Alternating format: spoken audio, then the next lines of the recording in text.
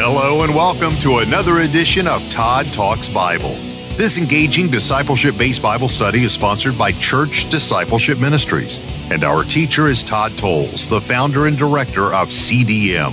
A career firefighter captain before entering the ministry, Todd founded Church Discipleship Ministries to equip and empower believers to fulfill your calling to be a spiritual warrior dedicated to fulfilling the Great Commission. Let's listen in now as Todd Talks Bible. The fifth seal talks about a worldwide persecution and martyrdom of believers. Is that even possible today? And if it is, and if it does happen, would you be willing to die for Jesus? Well, let's talk about that coming up next. Hi, brothers and sisters. My name is Todd Tolles, and I'm the director of Church Discipleship Ministries. I want to welcome you to our discipleship program, Todd Talks Bible. We're studying the book of Revelation, and we are going to look at the fifth seal today.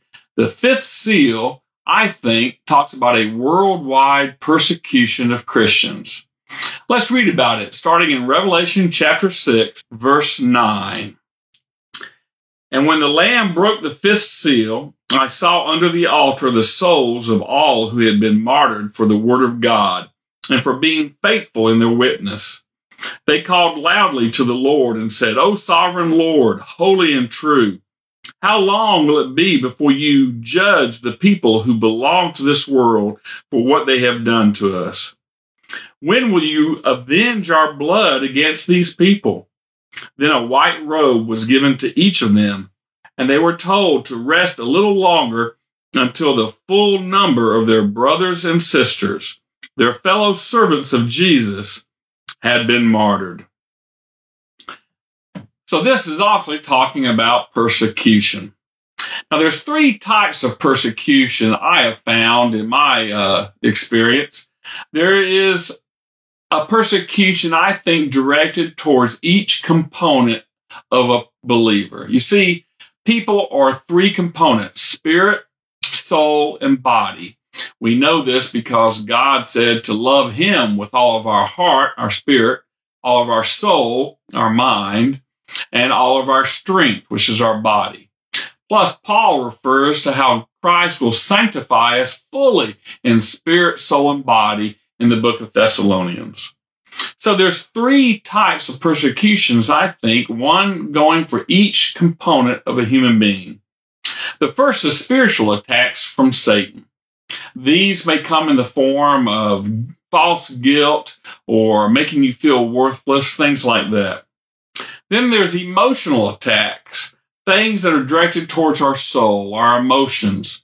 And these usually come from friends and family, people who make fun of us for our stand for Christ or reject our friendship or even expel us out of the family for our stand for Christ. These are what I call emotional attacks.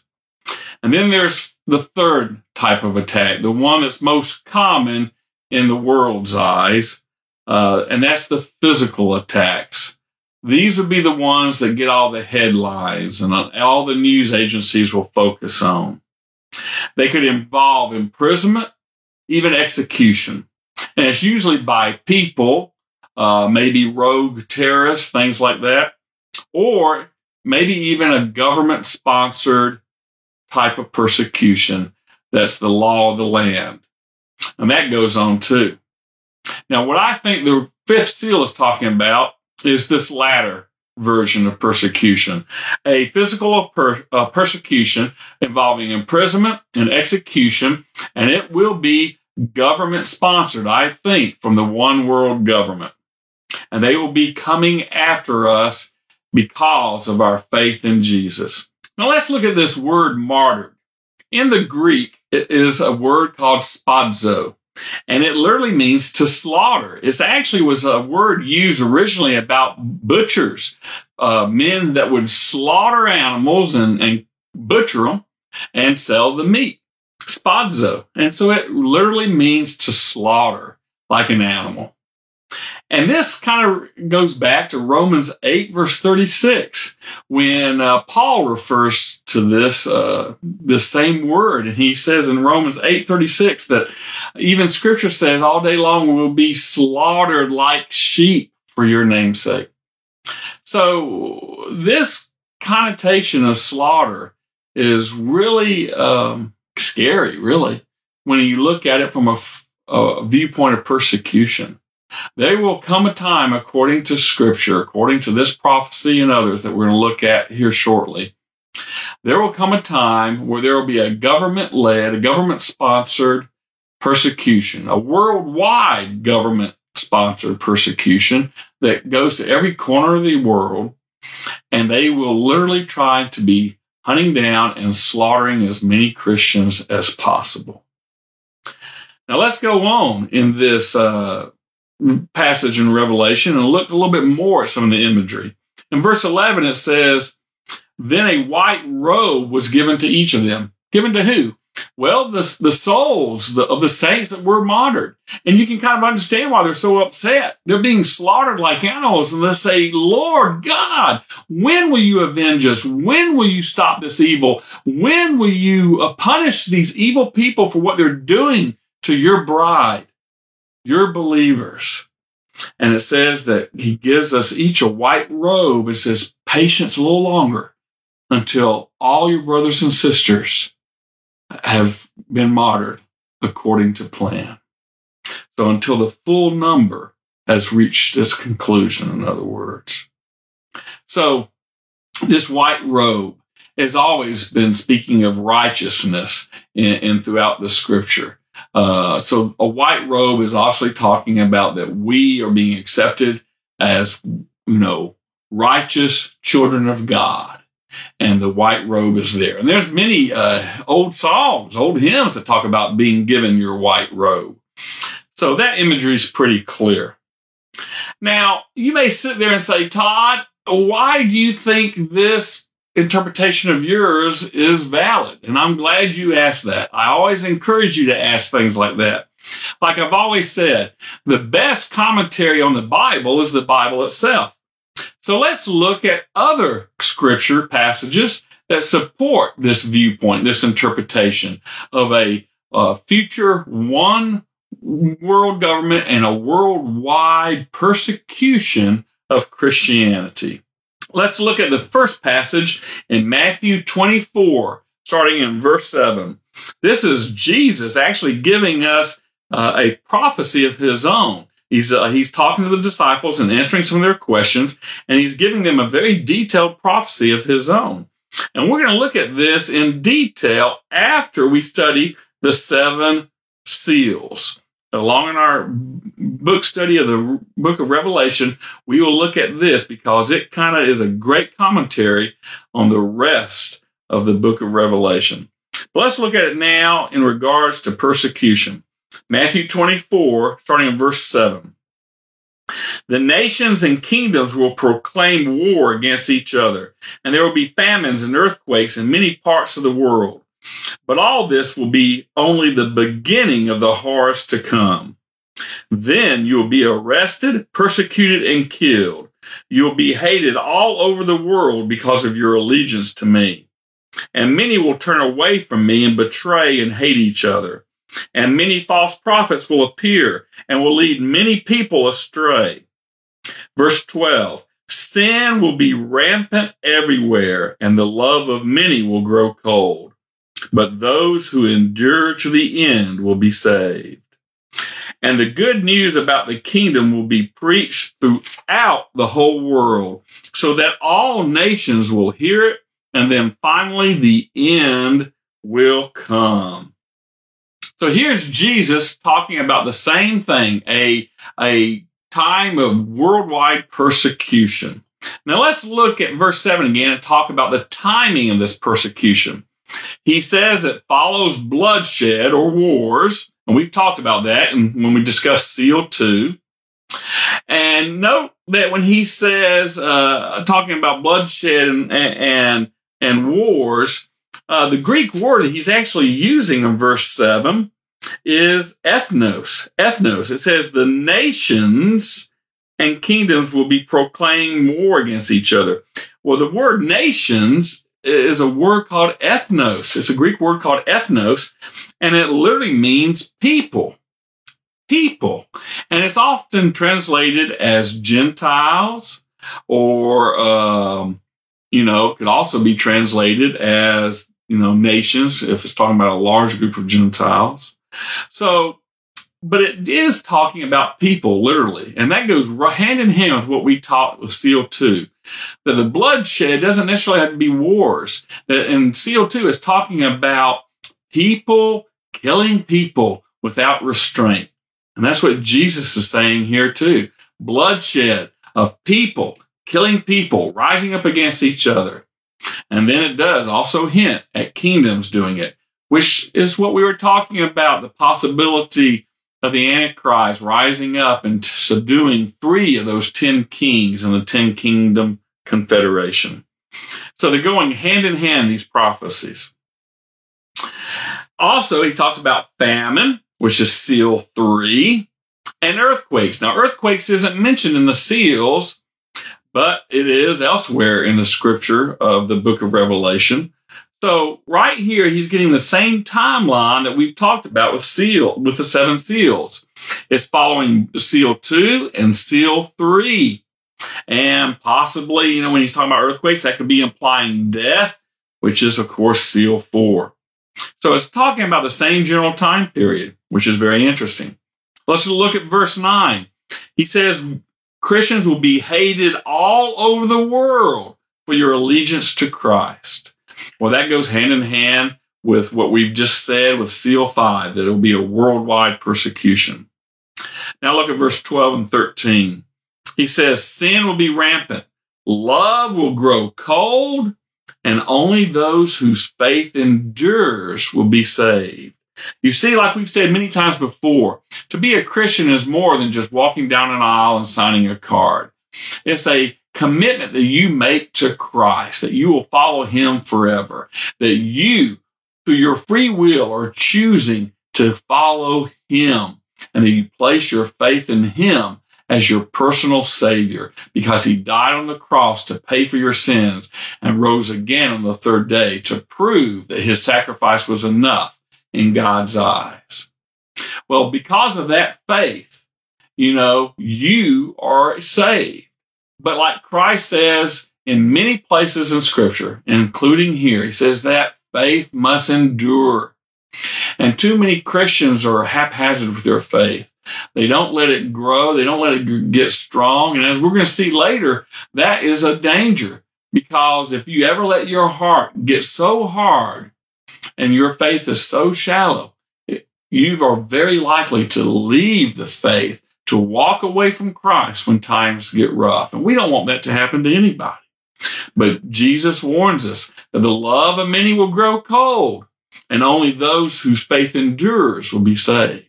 We want to make sure our love stays hot and not cold, and we don't walk away from the faith. Verse 14 says that this persecution leads to the gospel being spread throughout the world. So, the way Jesus described it in Matthew 24 is very much a complementary passage and supports the interpretation of a worldwide persecution that we've discussed with Seal 5. Now let's look at Mark's account of this prophecy of Christ. In the Gospel of Mark, starting in chapter 13, verse 8, we read, nations and kingdoms will proclaim war against each other. Again, it's that word nations, meaning Gentiles. So nations and kingdoms will proclaim war against each other, and there will be earthquakes in many parts of the world and famines. But all this will only be the beginning of the horrors to come. But when these things begin to happen, watch out. You will be handed over to the courts and beaten in the synagogues. You will be accused before governors and kings of being my followers. This will be your opportunity to tell them about me. And the good news must first be preached to every nation. And again, ethnos, every people, every group of people. But when you are arrested and stand trial, don't worry about what to say in your defense. Just say what God tells you to. Then it is not you who will be speaking, but the Holy Spirit. Brother will betray brother to death, Fathers will betray their own children, and children will rise against their parents and cause them to be killed. And everyone will hate you because of your allegiance to me. But those who endure to the end will be saved. Okay, it's very similar to the passage in Matthew. Look at the timing in verse 8 and 9. It also talks about bloodshed. Again, ethnos, people, slaying people, just like we talked about with seal number 2. So, bloodshed, wars, earthquakes, and famines. The same time period is being indicated here. Look at verse 10. It also says that the persecution will lead to the spread of the gospel in verses 10 and 11. Mark 13, verse 10 and 11. And finally, in this passage, starting in verse 12, it says that brother will betray brother, family members will betray each other, and it says, but only those who endure to the end will be saved. Again, it relates the truth that a Christian's faith must endure. During these tough times, they can't give up and walk away from the faith, or they'll be lost. They must keep their faith and keep believing in Jesus. Now let's look at a third passage that talks about this. This is Luke's version of Christ's prophecy.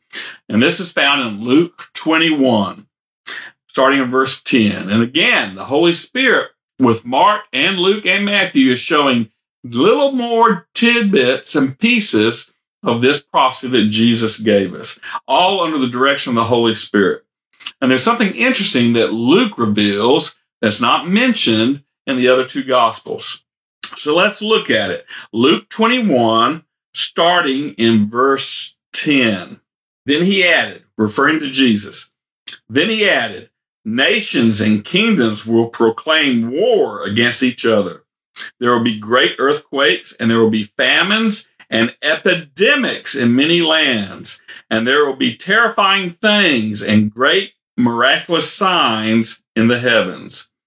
But before all this occurs, there will be a time of great persecution. You will be dragged into synagogues and prisons, and you will be accused before kings and governors of being my followers. This will be your opportunity to tell them about me. So don't worry about how to answer the charges against you, for I will give you the right words and such wisdom that none of your opponents will be able to reply. Even those closest to you, your parents, brothers, relatives, and friends will betray you, and some of you will be killed. And everyone will hate you because of your allegiance to me. But not a hair of your head will perish. By standing firm, you will win your souls. So, Luke adds something, doesn't he? In verse 10 through 11, let's talk about the timing. It's the same timing, bloodshed, wars, earthquakes, famines, but he adds something, plagues and sights and signs from heaven. So literally, in the Greek, it's talking about plagues and these weird things going on up in what we would call space. And so this is new information, not found in the other Gospels. And like I say, the Greek literally talks about plagues or pestilences and these strange things that goes on in heaven. Now, this phrase, before all these things, because, he says, but before all these things, you'll be handed over for persecution. Well, this phrase, before all these things, refers to these terrifying sights and signs in heaven that he mentioned.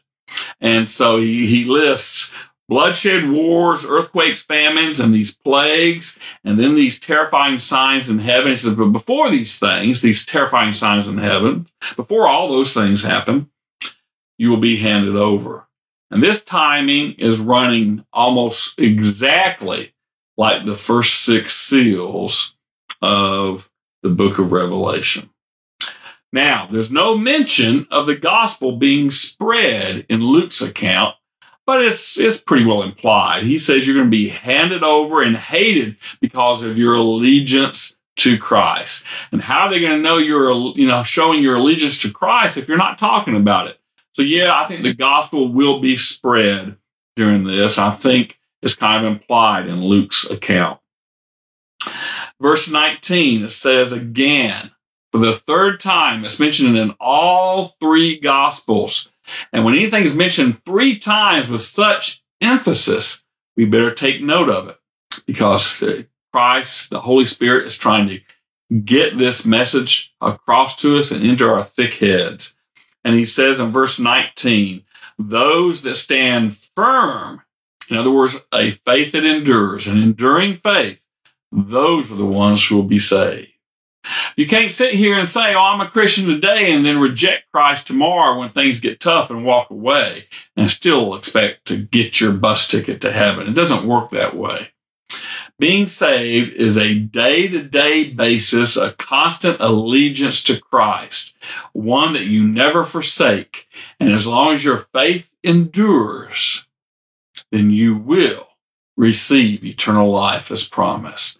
But just like it was your choice whether or not you wanted to believe in Christ, it's still your choice whether or not you want to remain faithful to Christ. And unfortunately, things are going to get so bad that those with weak faith is being warned here in this passage and the other two Gospels. They're being warned that those who are with weak faith, they will have a temptation, and many of them will fall away, walk away from the faith, and reject Christ. And we don't want that to happen to anybody, do we? So we must stand firm, like Luke said, and then we will have our salvation intact. Now you notice that he says before that in verse 18, not a hair of your head will perish. And a lot of people point to this who are kind of just trying to argue about Scripture and say, he says right here, not a hair of your head will perish, but it says you will be killed.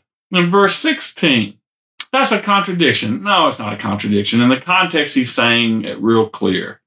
You may face imprisonment. You may face execution. You may be killed, but the real you, the soul and spirit of you, will never be perished. You'll never perish. It will never be destroyed, and you will go to heaven as long as you're faithful to Christ. And then one day, you'll be given a glorified body, and that will be an amazing day. So, all three Gospels are complementary and showing the same things that we're saying is happening in the seven seals in Revelation chapter 6. All right, brothers and sisters, my time is up.